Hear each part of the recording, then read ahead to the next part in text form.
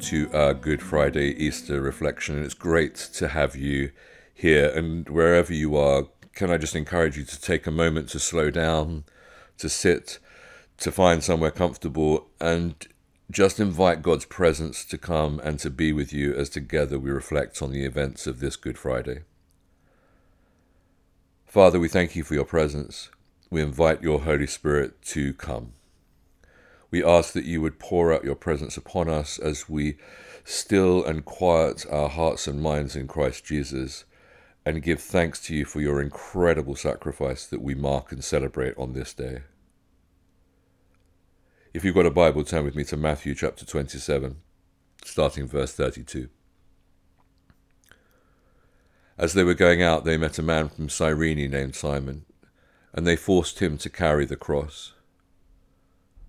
They came to a place called Golgotha, which means the place of the skull.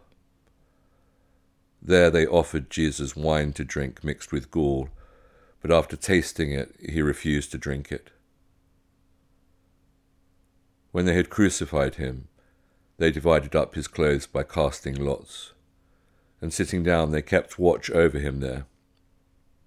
Above his head they placed the written charge against him: "This is Jesus, the King of the Jews." 2 rebels were crucified with him, one on his right and one on his left. Those who passed by hurled insults at him, shaking their heads and saying, "You who are going to destroy the temple and build it in 3 days, save yourself. Come down from the cross if you are the Son of God." In the same way, the chief priests, the teachers of the law, and the elders mocked him. "He saved others," they said, "but he can't save himself."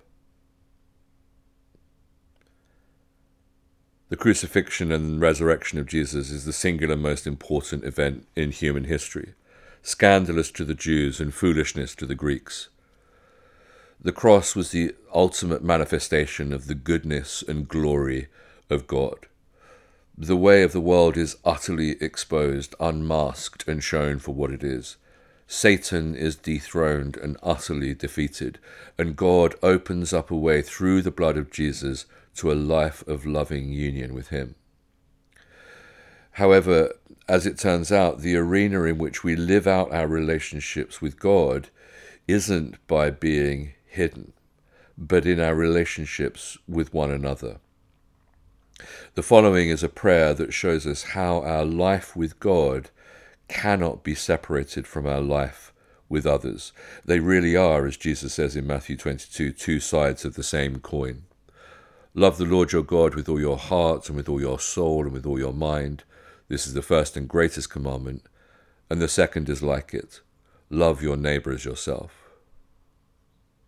This Good Friday, how is the Holy Spirit inviting us to first and foremost love God? And how is he inviting us to express that wonderful grace and love that we have received to those around us? And as we pray, ask the Holy Spirit to reveal himself to you afresh this day, as we open our hearts to receive the love of God poured out for each one of us from the cross.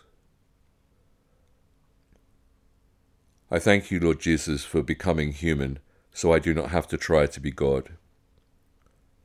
I thank you, Lord Jesus, for becoming finite and limited, so I do not have to pretend that I am infinite and limitless. I thank you, crucified God, for becoming mortal, so I do not have to try to make myself immortal. I thank you, Lord Jesus, for becoming less, so I do not have to pretend to be more than anyone. I thank you for becoming weak, so I don't have to be strong. I thank you for being willing to be considered imperfect, so I do not have to be perfect. I thank you, Lord Jesus, for being willing to be despised, so I do not have to try so hard to be approved of.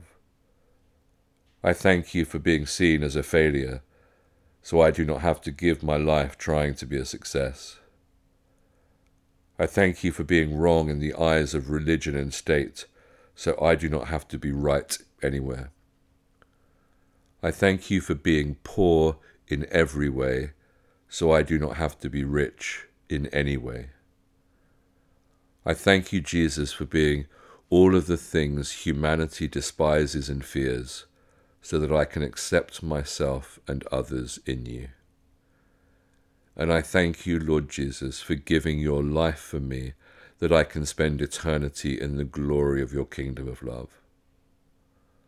Father, so much inside me resists following you to the cross and your invitation to live a life of brokenness and vulnerability. Give me courage this day to follow you all the way to the cross, whatever that may look like and whatever that may mean. In Jesus' name, amen.